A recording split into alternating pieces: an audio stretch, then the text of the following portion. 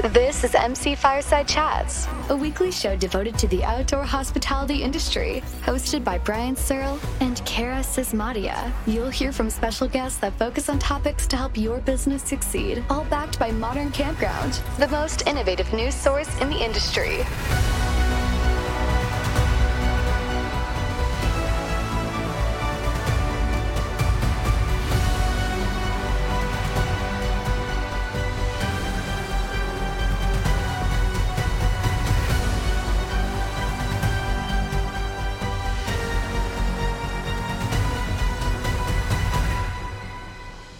Welcome, everybody, to another episode of MC Fireside Chats. My name is Brian Searle with Insider Perks, here as always with normally Kara, who's not here as always this morning. She's running into some internet issues, so hopefully she can join us.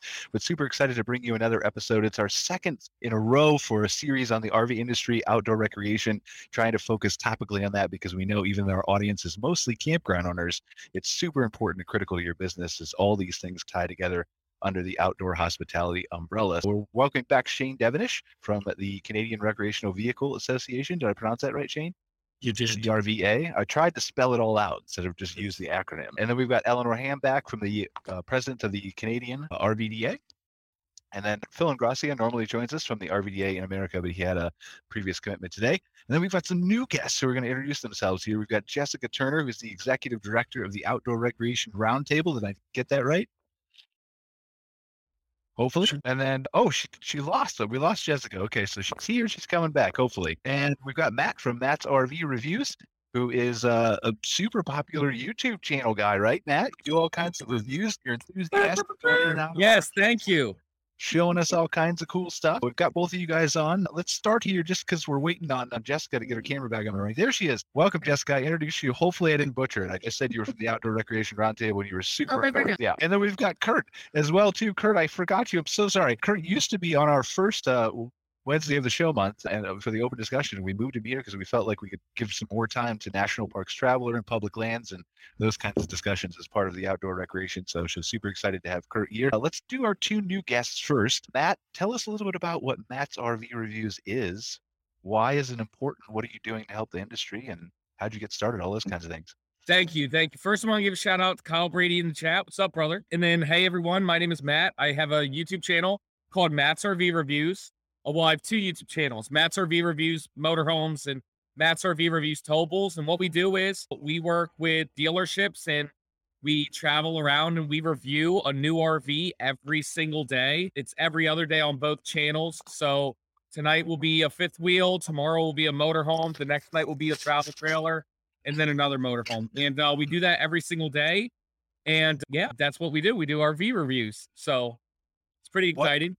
What happens if you run out of RVs, Matt? Are they making them fast enough for you to? Yeah, no, there's an abundance of RVs. I always feel bad for all my fellow YouTube content creators because I'm categorized as a YouTuber or an influencer, but I don't consider myself like that really because they have to come up with ideas for their videos. Me, I'm making 365 videos a year. There's enough different makes and models and floor plans. And let's say in the hypothetical world, there isn't enough, or there's only then the next model year kicks over and then we just do it all over again. So it's really cool. And we're now in our fourth year doing it.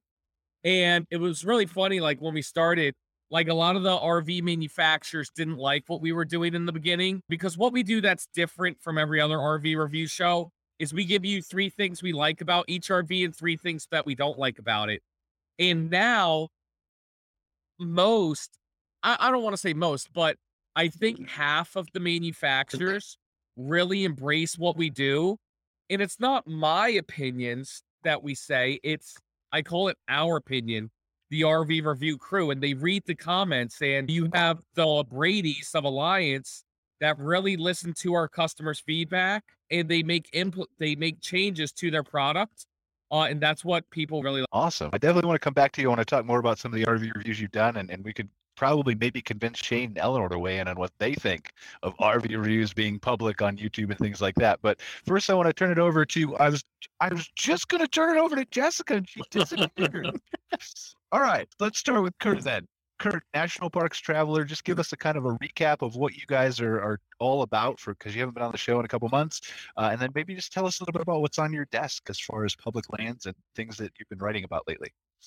Yeah, boy, there's never a shortage. National Parks Traveler, Brian, as we are the only news organization that focuses specifically on national parks and protected lands, primarily here in the United States. We do a little bit in Canada, and long term, hopefully, we're going to conquer the world. There's been quite a lot of news recently in terms of national parks. Just recently, the Park Service came out with their visitation numbers for 2021, and the total was 297 million. Which is not bad considering it was rebounding from COVID and we're still working our way through that. But what was really interesting and actually concerning was roughly half of those 297 million visitors went to just 25 parks: Yosemite, Yellowstone, Grand Teton, Grand Canyon, Glacier. And so there's a real disparity between the numbers of people heading out to the national park system and where they're going. When you realize that there's 423 units, soon to be 424 units of the park system, and half of the visitation is going to just 25 parks, you can imagine what the problem is.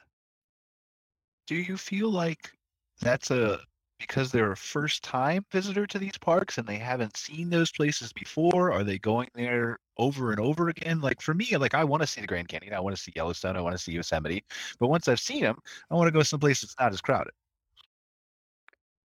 You know, that's a good question, and I wish there was a little bit more social science that went into just those types of questions.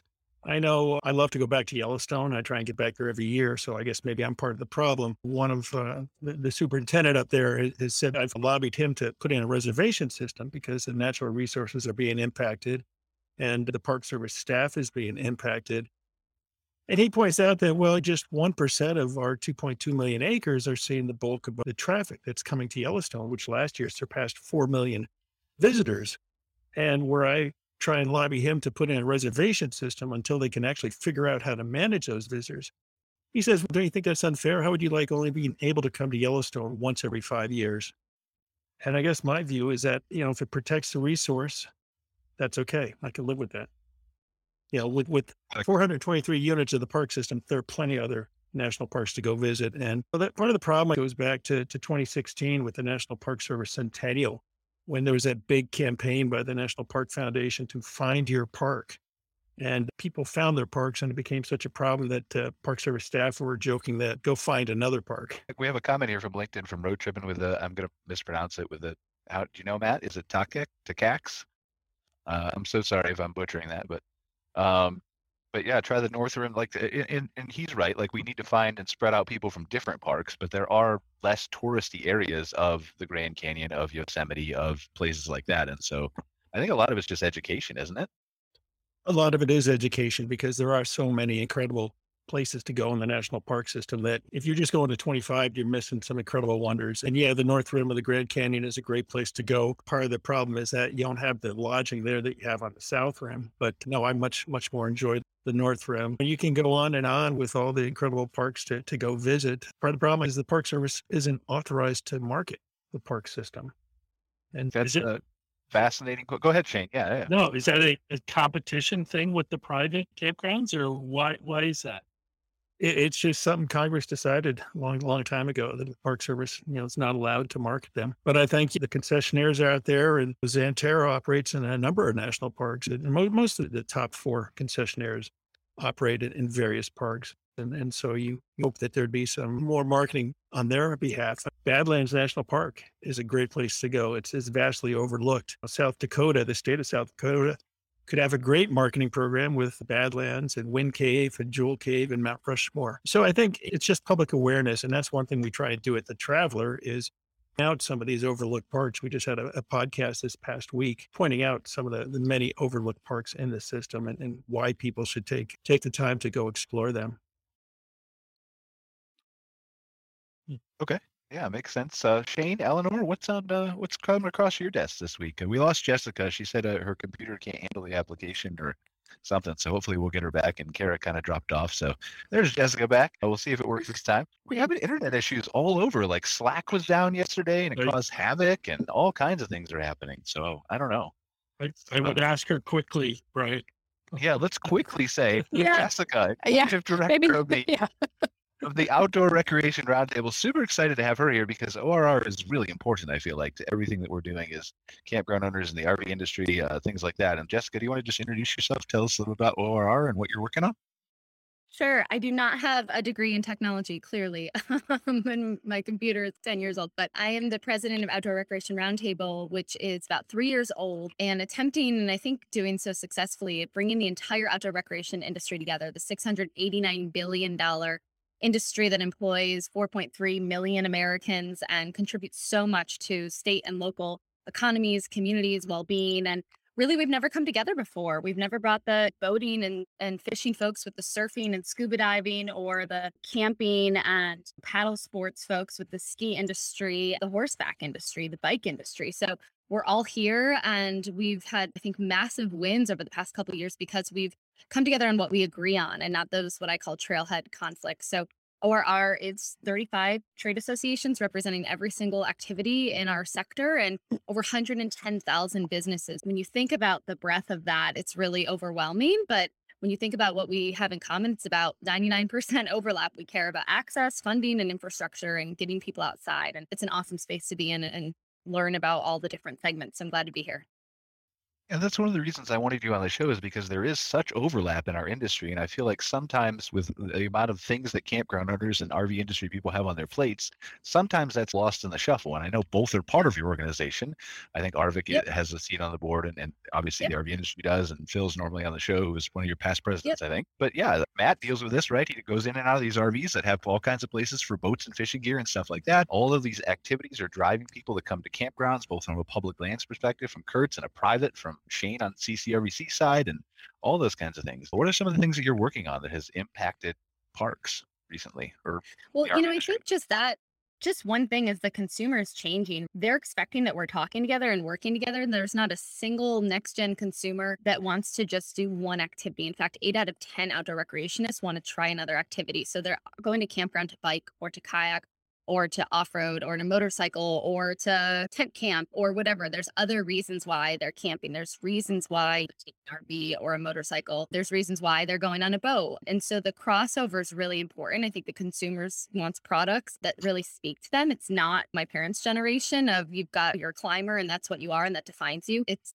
people wanting to experiment. They want to have adventures. They want to post about it and they want to try everything. So we're really excited about bringing all of that together for the market, right? How do we create better products? How do we better programs? How do we create better access? And I think for the parks, the biggest win, and Kurt, I'm sure, has talked about this, but Great American Outdoors are the biggest and most revenue going into parks ever. We were part of that.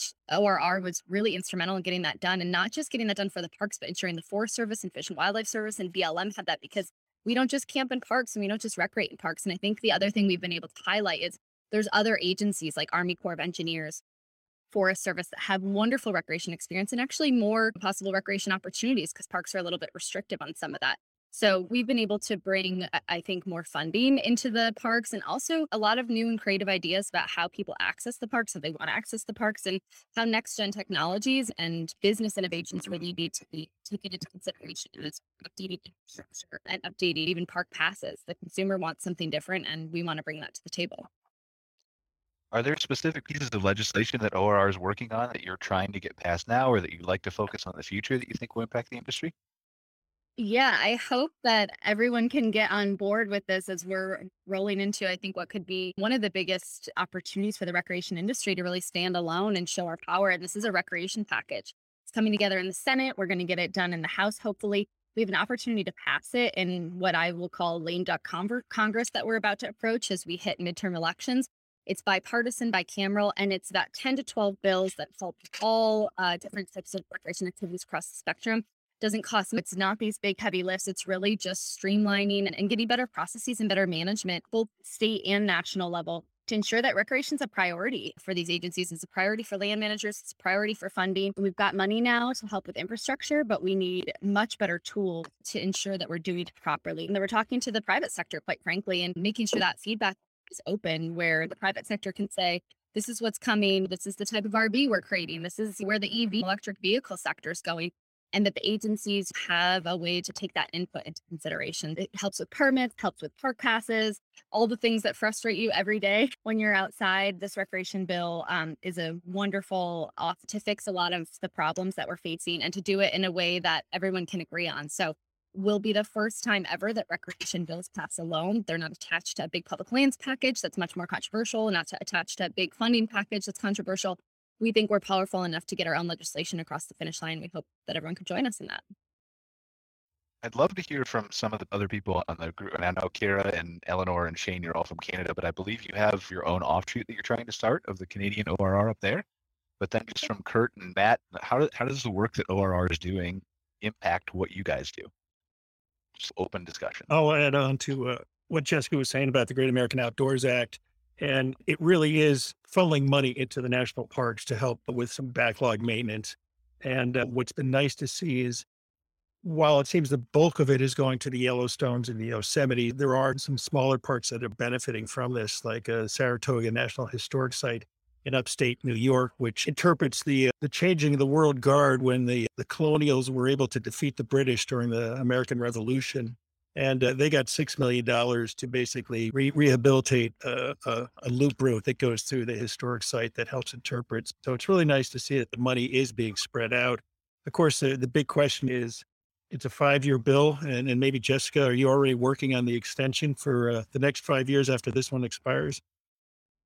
Yeah, we are. We're hoping that there's enough good projects, recreation projects in particular, that we can speak to that with members of Congress across the country and say this is why we need another round of funding. So reauthorization is always on our mind for sure. What's interesting, Jessica also mentioned electric vehicles. And we're working on a story now to look at the national park system here in the United States to see, can they handle them? If we're seeing all the EV purchases that are being predicted, what happens when all those people turn up in a national park and say, hey, where do I plug in? And I think what we're finding through our research is that not all parks are capable of handling that type of charger system, both because of the lack of space and the lack of available electricity to funnel through it. Yeah, it's at the Miami Boat Show, and that's where they're headed. There's more electric boats than I even knew were at the market. And then Winnebago and Airstream just launched their electric vehicles, and I was talking to them at this boat show as well. And I said, what's the biggest problem? They said, no one understands that this is happening and that it can happen, especially public land managers and state land. They don't get that this is to market, orders are in, vehicles are coming out, and they're going to expect more.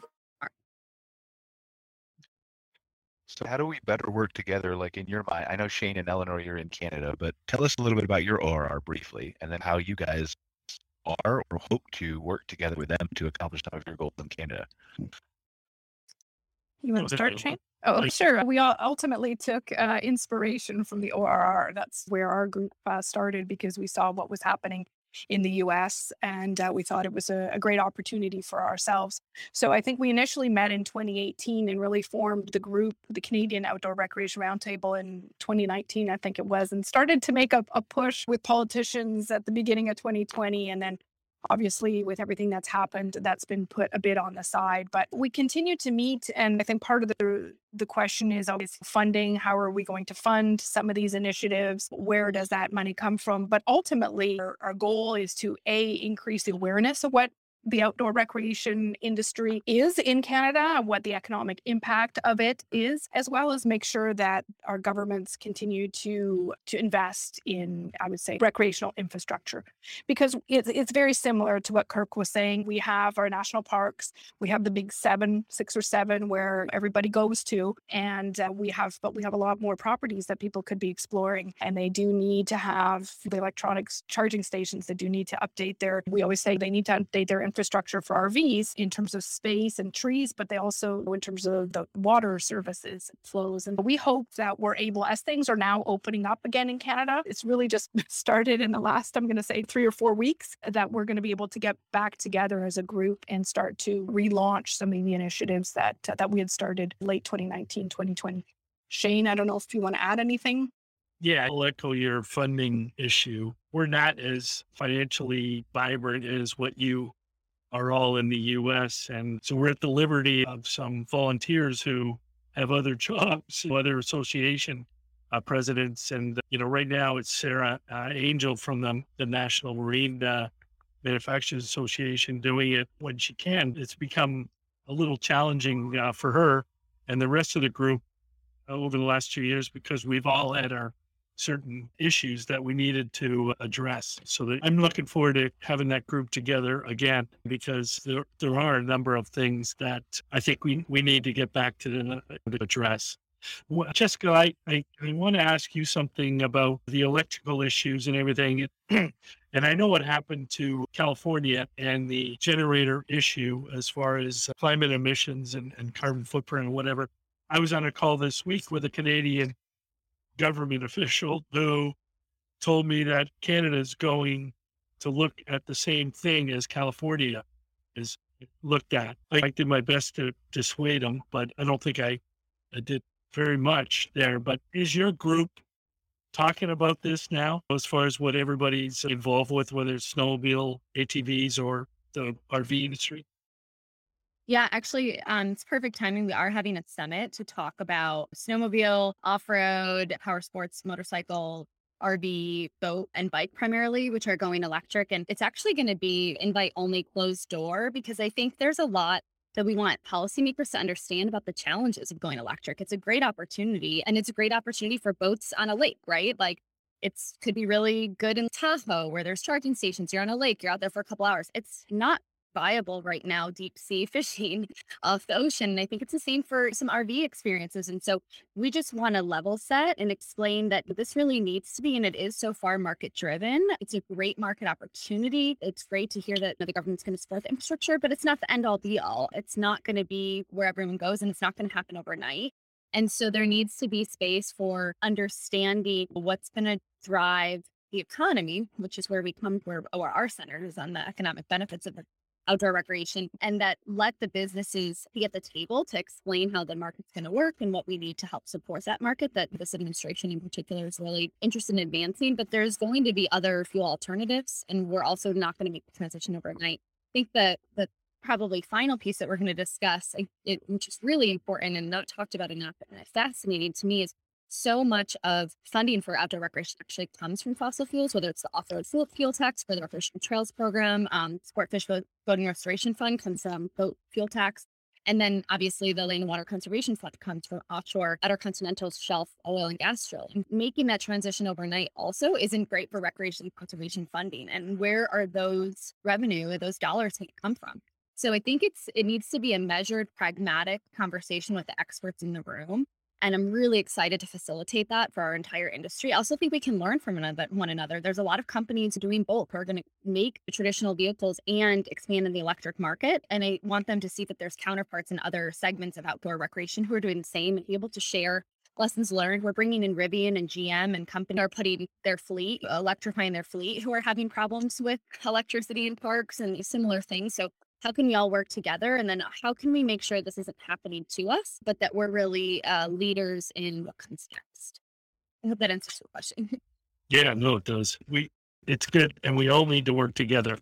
And it's good that you guys are talking to the vehicle manufacturers as well, getting them involved. The biggest pet peeve I have is when somebody makes a decision without having been involved in some fact finding with the people that actually need to implement things. And I did thank this guy from the government for doing that, and they're starting to do that more. And I really appreciated the chance to give them some input on what the implementation would challenge us as an industry and where it's good and where we may have some problems. And I think that's the benefit of ORR.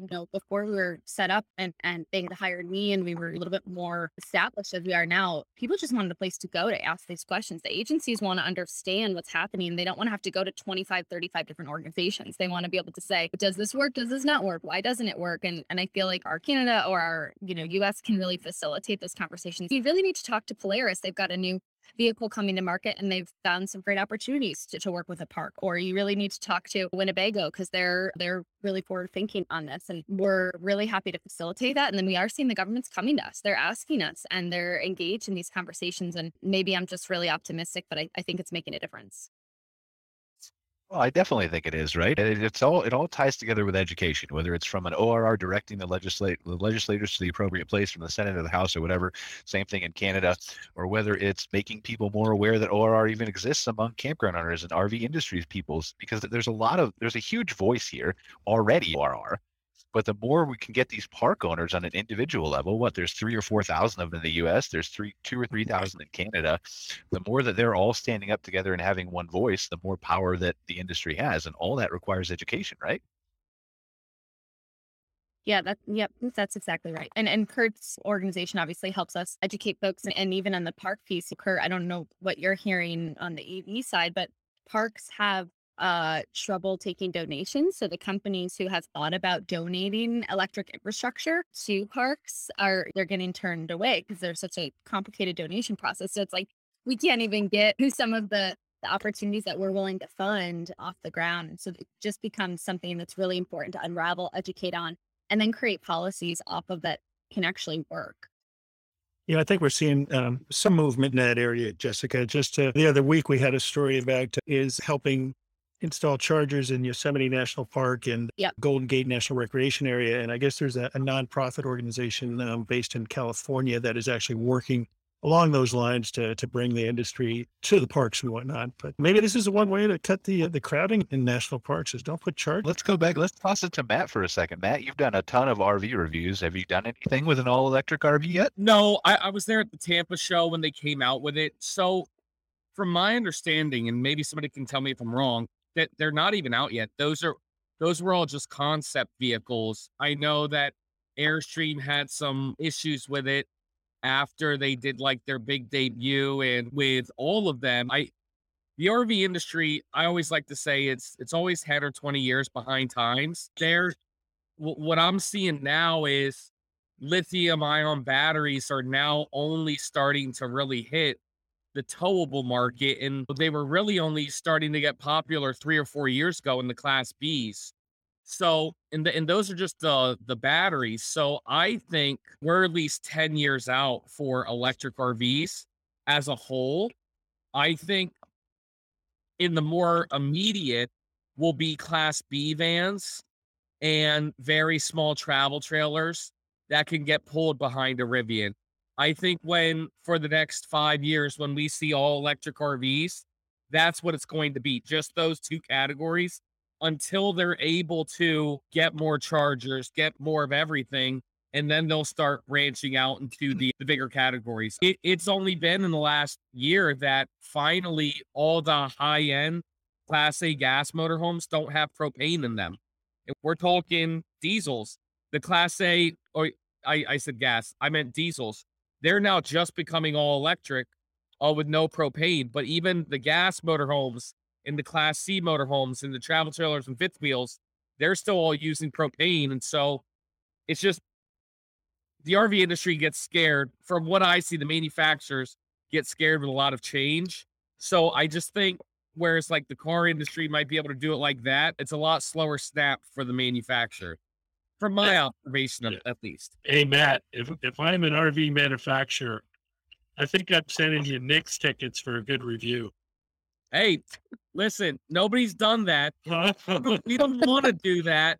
But hey, if it was the right sporting event, maybe I can give somebody a positive review. I was talking to somebody from Go Power this week, and he gave me a stat. Is it 75%? I could be wrong on that. But 75% of the towables now have solar infrastructure already put in. You just need to put the panels on. We're getting better. I will probably have to disagree with you on the time. That I think we're a little bit better 10 or 20 years out. I think it takes a while to get Titanic to turn around. And Right. I think in a different way, but we're getting there. And I think everybody in the industry really knows where we have to be. And are starting to think that way. Yeah, and I think it's what we're talking about too is for some boats, just because Miami, we're just coming off Miami, but some boats will never be there with the technology we have today. I don't know what's coming in the next couple of years, but they might be hybrid. That might be the answer. When you're close to shore, can charge, great. But I think about that too with these long road trips in these rural areas. And until someone feels super comfortable crossing the state where they're not sure they're going to charge. There's some danger to it. We talk about snowmobiles a lot. Snowmobiles have some of the hardest time because you're going so far in the backcountry. Like, you don't want to be stuck there and you're in freezing temperatures. So there's logistical things that I think consumers are rightfully nervous about. But then there's things like hybrid, the middle pathway. KOA had this Campground of the Future modeling at an RV show I was at a couple years ago, where you're parking under solar chargers that help, provide the infrastructure. And obviously boats have awesome opportunity for solar. So there's ways to integrate all of it and not say tomorrow we all need to be electric. And I think that's our message right now to a lot of political leaders who are really excited about electric is it's not going to be tomorrow, but let's keep, talking about things and working on things. And I'm excited that our industry, who I think has some of the people who care the most about the outdoors and the planet in the country, no matter what side of politics you're on, we're the closest to it. We're the outdoor industry. I think we all want to see a cleaner, better future, but we're a little bit realistic because it's not as easy as flipping a switch, to use a very bad analogy. Yeah, it is a huge discussion that we see in the park owner groups about how am I going to wire my campground and how am I going to do that. And so I'm sure the same thing exists from the manufacturer side. I'm just more ignorant to it because I'm not as involved in it as I am from the campground owner perspective, being here for over a decade or so. But we're getting a lot of things in the chat. And so maybe we continue this discussion a little bit for a second. Jacob Marler said on LinkedIn, do you think there will be a transition away from traditional RVs because of the high price of fuel? Now, obviously, if we're talking 5-10 years down the road, we have no idea what the price of fuel will be at that point. And as I think we both pointed out, these are concepts now, right? So they don't exist. So the opportunity isn't there to transition away from them. But is there a discussion to be had here from any of your perspectives? Does fuel impact this and the speed with which it moves? I don't know. We often get asked about consumers and what the price of fuel, what impact it has on their RV vacationing. And over time, I'm going to say it impacts maybe how far they go, but it doesn't really impact their purchasing. It doesn't impact their using their RVs and they're wanting to vacation. And when you look at the overall cost, and we did an affordability study, I think last year, of RVing, fuel prices are going to impact whatever recreation activity you'll have, whether you're on a plane or in a boat. So if you're going to go outside, have a vacation, recreate, I think people just are willing to count in the price of fuel as one of their expenditures. But I do see that it's a bit of the consumer is saying, yes, we do want greener methods. We do want to be able to explore other alternatives and green initiatives. So I don't know if it's as much that the price of fuel will be the driver as what the consumer is looking for in terms of how they want to enjoy the outdoors.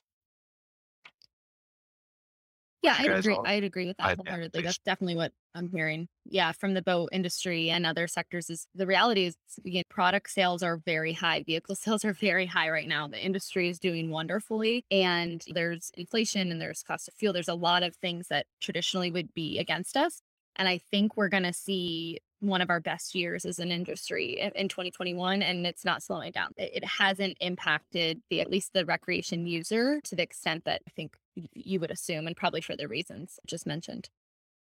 Yeah, and I think we've got Kyle Brady had a comment on LinkedIn too. The pre-wired solar-ready RVs are great, but they're not built for high-capacity usage yet. It seems more of a marketing tactic than a functional feature, at least by the way RVers really want to use their rig. So I don't know if anybody wants to comment on that, but it feels like there's a long way to go still to where they're actually being used in a high-capacity usage, and probably, I don't know if that's... Yeah, I can comment on that. Yeah, so from, again, like talking about where electric will be in the future to what is the new technology now, solar is. And I know Keystone and Jayco and a lot of manufacturers are now putting the solar on the roof, but it's only 200 watts, 100 watts. It's enough to turn the lights on and off, but it's not enough for people to actually go camping the way that a B van currently can go camping. They make these B vans that are 100% self-sufficient, don't need a generator because they run completely off solar. Part of that's because of how small it is and how compact it is and the pricing of it. You're going to spend $100,000 for a cheap B van. Might as well spend $150,000 and get it all decked out with the batteries. And so I do see that they are making the right steps in the right directions. But again, I still see it being 3 years out until the main thing is trying to get the AC units to run off the batteries. That's the biggest thing that I hear from customers And I'm sponsored by Lippert, and when we were out there, they're working on Furrion and Lippert and probably other OEMs. They're working on trying to make, I don't want to call it more efficient air conditioning units, but like less efficient air conditioning units. I don't know. That's not the right word, but AC units that don't require as much power so that they can make it so they can run off the batteries. And then I'll see that being the big game changer. Yeah, I agree with that. It's a lot of the technology continuing to evolve, but it's also consumer awareness with what you can and can't do. Like I ran into this years ago when I bought my first solar generator, and I tried to plug in like a blender to it, and it busted the whole thing, and I had to buy a whole new one. So I learned a hard lesson that way. But so yeah, as technology continues to evolve, again, I think that goes back to education and making people aware of what they can and can't do, but also responding to that demand, like Eleanor was saying, of what the consumer wants to do. And I think those are eventually going to go hand in hand. Yeah, I'm super excited to see that in the future. And I'm curious, Kurt, from your perspective, and then maybe to Shane from your CCRVC side too, just briefly, because we see a lot of discussions about this electric conversion and the changeover. How much is going to be involved in this from a national park logistical standpoint? What do you feel like the funding looks like? What do you think the timetable is? And same question to you, Shane, when Kurt's done. I think you're reading my mind, Brian, because I'm sitting here listening to the discussion, and Jessica mentioned that more and more RV sales are going on, probably at levels we've never seen before. People want to get out on the road. You're seeing bigger RVs in some instances. And if you're moving more towards EV vehicles, will the Park Service be able to keep up with that demand? Will they be able to retrofit their campgrounds? And I'm not so sure they'll be able to. Just recently, we had the Park Service release the 21st century campground design guidelines. And there were more guidelines for building new campgrounds, and I don't think we're going to see that in many national parks. And as far as whether the Park Service will decide to retrofit their campgrounds to accommodate larger RVs, to accommodate more RVs, to accommodate electric vehicle chargers, I think at this point, they probably have more important things on their minds with letting the private sector and the KOAs and the privately owned campgrounds surrounding national parks to handle it. I don't know. Have you heard anything in that direction, Jessica? Yeah, that's what we've talked to the private campground industry about is there's a lot of federal dollars on the table right now to electrify and to help with this transition. And if I was a private campground owner, I would be going after that infrastructure funding right now. And I think you mentioned like the overcrowding. I just think about how important private campgrounds are and just the other businesses and gateway communities to the operations of a national park. And I think there will be some reliance on those places to be the hub of this type of infrastructure while they're catching up and figuring it out. It would be easier probably right now for a private campground to get the money to help support something like this than, all of the parks. So it's definitely something we're talking to the RVIC. I know that Paul's thinking about it. I know RVIA is thinking about some of these funding streams and grants, RVDA. So they're your best advocates. They're everyone's best advocates to, help solve the puzzle of how we can do this economically for a private campground who might not be able to facilitate all the infrastructure on their own. Hey, Brian, quick plug for something else that we're working on here at the Traveler. I'm not an RVer. I've wanted to be one. I'm looking for a pickup truck that I can put a camper on. But I've had, obviously, running the National Parks Traveler website for 16, going on 17 years. And I've got an RV writer out there who's been a full-time RVer since 2007. And trying to put your finger on exactly what national park campgrounds can handle in terms of size of RVs and hookups and other amenities has been really difficult unless you want to spend all afternoon going website to website. In the next couple of months, we're going to be releasing what we think is going to be the definitive guide to national park system campgrounds and RV campers and what they can handle. And I'm trying to convince my writer that we should include, are there EV stations in the parks or where's the nearest EV station? Because your big RV still might be gas powered. You might be towing a little EV that you want to tool around the park, and knowing exactly where those EV stations are, I think will be invaluable. So keep an eye on that. We're going to have it in a couple of months, and it's really going to be a comprehensive guide to over 70 parks and over 250 campgrounds. Yeah, that's a fantastic feature. I'm like, I would love to see that kind of shift toward private campgrounds too. Not from your perspective, Kurt. I think you're an excellent resource, and that's going to be hugely valuable to people. But I would love to see somebody from the private campground industry kind of spear that effort too. And maybe that's, Kara, I know you've been in and out of the show because of your internet connection, but is that something that's feasible maybe with CCRVC from a perspective of we just start collecting that data and providing it to consumers more? Yeah, the sky's the limit. Bill like to do this. Let's get it done. She sounds Okay, so hey. enthusiastic to take on that extra challenge. We'll get it done. We're already tracking tons of amenity data information for private campgrounds across the country. I see no reason why we can't add a couple more metrics and parameters to that, nor we certainly rely on operators to provide us really accurate information so that those listings are the most kind of reliable that they can be. And I don't know if most people don't know that we also manage the listing data at GoRVing Canada's website, gorving.ca. That's in an effort to make sure that the campground listing data across the country is really, really valuable and reliable and matching what operators provide for us. I know it's sometimes difficult with so many listing sites to be sure that information is really accurate. So that's a priority for us. And I see no reason why we can't add a couple more checkboxes on the form. So speaking of data specifically, I'm curious, Jessica, does some of this data that Kurt's gathering, that Kara and CCRVC might gather, that the industry associations have like ARVIC and stuff like that, does that help you in your legislative efforts? Yeah, it's important that there's experts in each of the segments, right? That there's an expert in private campgrounds that we can go to when there's questions, experts in the fishing space. But I think what's also really important is that we can collate all the data, and that really helped us get PPP dollars, money for our businesses, and help with transition it to seasonal. We worked with ARVIC and the RBDA and RBIA specifically on making sure that like campground owners, campground operators could access PPP because it wasn't set up for seasonal businesses, and our industry tends to be really seasonal. Ski resorts, ski operators, concessionaires, couldn't access PPP at all. And we use this industry data, how many campgrounds, how many people, and also just how many people are employed, how many people rely on that segment. And we actually changed the way that PPP, the payroll protection program during the recovery and relief a couple of years ago, how it was structured due to the data from a lot of it actually for the campground and the RV industry, saying that these are dealers that are primarily making money through these months in the season. There's a seasonality to it, and they're not, able to apply for this PPP money because they don't fit within this window that the government determined. So we actually were seen as leaders in restructuring a whole, payroll protection program in the recovery and relief bill because of data from the industry. So it's incredibly important what Kara's collecting and everyone's collecting. We use that for the strangest things. Like sometimes it's to advocate and to show how powerful we are. And sometimes it's to say, hey, we really need some support here. And I think a lot of this happens behind the scenes, but that's what associations are doing on behalf of their members. And it's incredibly impactful.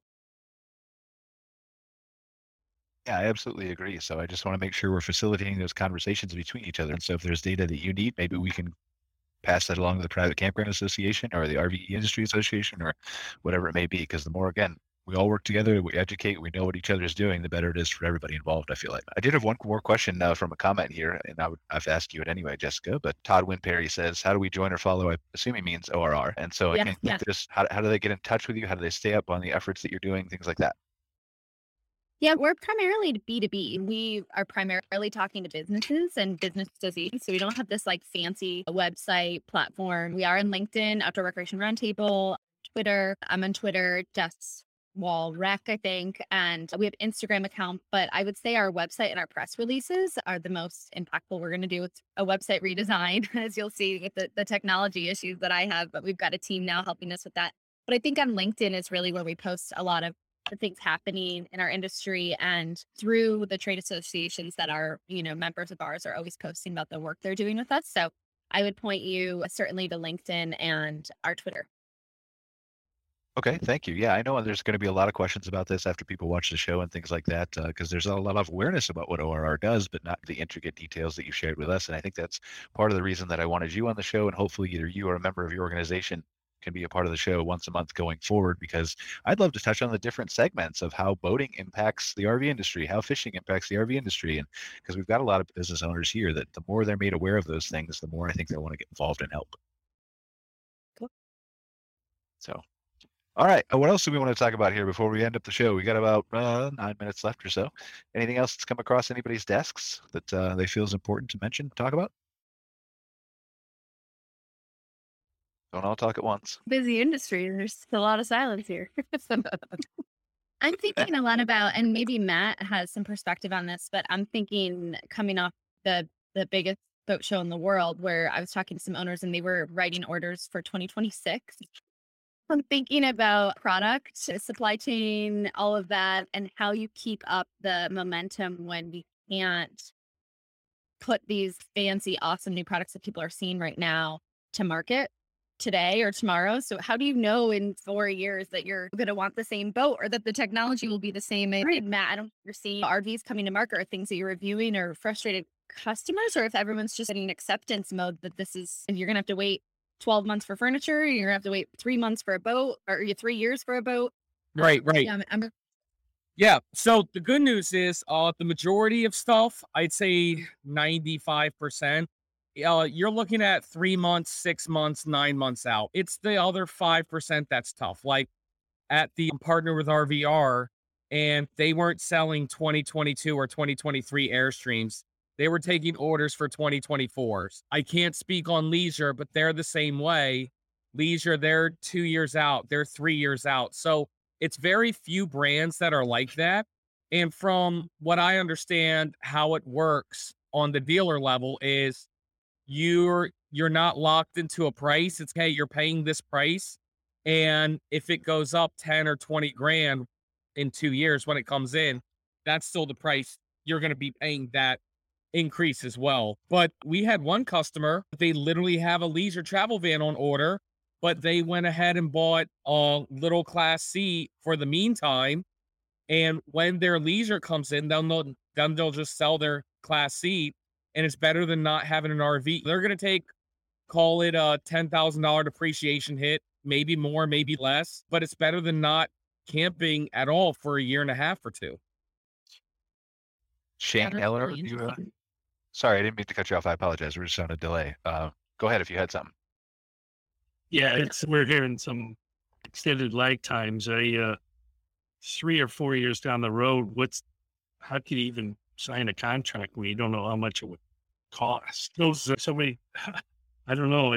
Hopefully this is a real short problem and we head back to normal. I think to echo Matt's point is that 80-90% of the product is available. Yes, in Canada, if you're ordering in January, you probably won't get it till May, but that's okay because you're probably not going out in January. As long as consumers are planning and knowing that there is a bit of time, and those specialty vehicles that you have your heart set on are going to take, we're hearing 2-3 years out. So I really liked the point that you made about having sort of an interim unit that you can use during the time. I think our dealers are very concerned about price increases and are trying to ensure that consumers understand, ensure that manufacturers understand that, because there are different consumer protection acts in each province and the requirements by businesses are different in each province. And how do you address that with the customer? So back to Brian's point, it's all about education and making sure people are aware of what it is, what the realities are in the industry, and then hopefully we can mitigate some of those bumps and ensure that people have still the RV they want in a positive way. Well, and maybe this is a question that came to my mind too, and I so apologize. I'll give you 2 seconds, but this is a question that came to my mind too, is if you're ordering a 2024 RV, are you ordering a 2022 to be delivered 2024, or are you ordering a 2024, whatever that looks like? Whatever it looks like. Okay, that's what I thought. So that makes it a little bit more easier to swallow from the technology being behind standpoint, right? Yep. So go ahead, Jessica. Again, that's the Airstreams, and I don't know of any other brands that have that type of lead time. There maybe Phoenix Cruiser. Anybody else is going to be the smaller person. As Eleanor said, you buy it today, you're going to get it, knock on wood, by May or June. The real biggest thing that I've seen is with manufacturers, they have 400, 500 vendors for their product lines. And we've seen manufacturers switch units out. Like there's this one brand of Forest River, the impression, what we really loved about it, what was one of our positive things during the review was that their TV, fireplace, air conditioning, microwave, refrigerator, everything was Furrion last year. And we liked that because if something goes wrong, you only have one person to call. Well, 2, Forest River or Furrion, right? So I really like that. Now, in the current ones, they have a Magic Chef, a Dometic, Sansui, a Furrion. And personally, I don't care about Furrion or I don't care about Magic Chef, but I did like that consistency of one brand in the unit. And now they're not doing that. And I see that as a major dislike now. But on the flip side, Alliance they ran out of ladders. And if you guys haven't noticed, go to an RV dealership. Nobody has ladders anymore. But Alliance started putting these new metal ladders on the roofs. And I called up Ryan Brady. I said, hey, man, you have to keep with that because if you've never seen up my show, I'm a portly guy and I climb up on the roofs. And let me tell you, those ladders are struggling.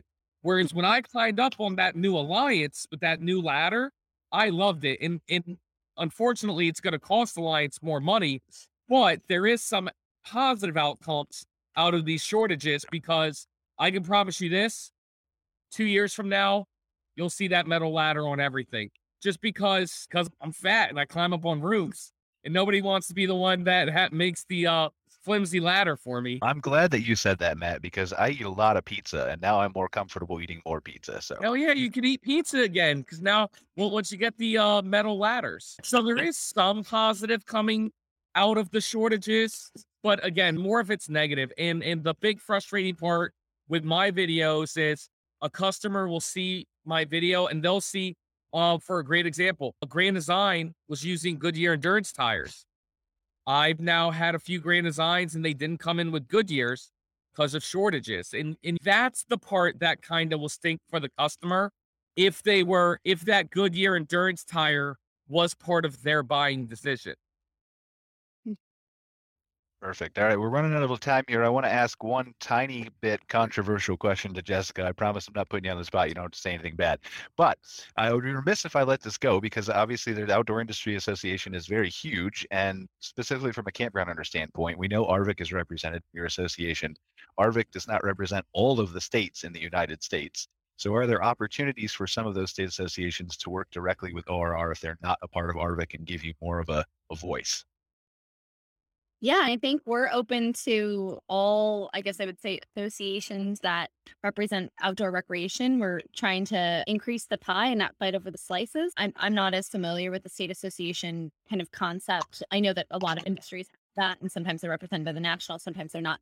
So it's something actually that has been brought up is how do we make sure they're at the table, because we've been fighting for state directors of recreation in all of the states. And we know how important they are to governor's offices and crossing over silos. So I see that as probably the same as state associations, just being really aware of what's needed in certain states and having that expertise in the room would always be valuable for sure. Awesome. Thank you. I really appreciate it. Didn't mean to put you on the spot. I just feel like there's a lot of great organizations out there and a lot of them are part of ARVC and some of them aren't. So I just want to make sure that we get answers for everybody who wants to take part in your organization as much as possible because it's a great thing. Okay. Do we have anything else, Kara? Anything else you can think of that we missed this week? I'm not sure. Since I missed so much of the show, I don't know what you guys talked about for half the time. So I sincerely apologize, guys. I've had nothing but issues all day with this. It's all right. It happens to us all from time to time. So really appreciate you guys joining us for another episode of MC Fireside Chats. Again, the RV Industry Outdoor Rec Show. We will be back the 4th week in March with another episode here. I believe Shane, Eleanor, Phil, and Gracia will be joining us again. Hopefully Kurt, Jessica, if it's not you, hopefully somebody from your organization. Love to have ORR be a continuing representative here and just disseminate more of that education. Same thing with you, Matt. Welcome back if you'd like to. I'd love to have the consumer perspective and the things that you're seeing and stuff like that. So as a reminder, we are available on the podcast platforms after this, Google, Apple, Spotify, all those kinds of places. You can watch our archived episodes on mcfiresidechats.com. And next week, I believe we have our open discussion show again with some CEOs and executives, people like that from the campground industry. So thank you all for joining us again. Really appreciate it. And we will see you next week. Thank you. Thank you. Thank you. Bye. Thanks for watching this episode of MC Fireside Chats, hosted by Brian Searle and Kara Sismadia. Have a suggestion for a future show or want to see your campground or company as part of an episode? Email us at hello@moderncampground.com. Join us next week for another episode. And don't miss the latest outdoor hospitality news and commentary from around the world at moderncampground.com.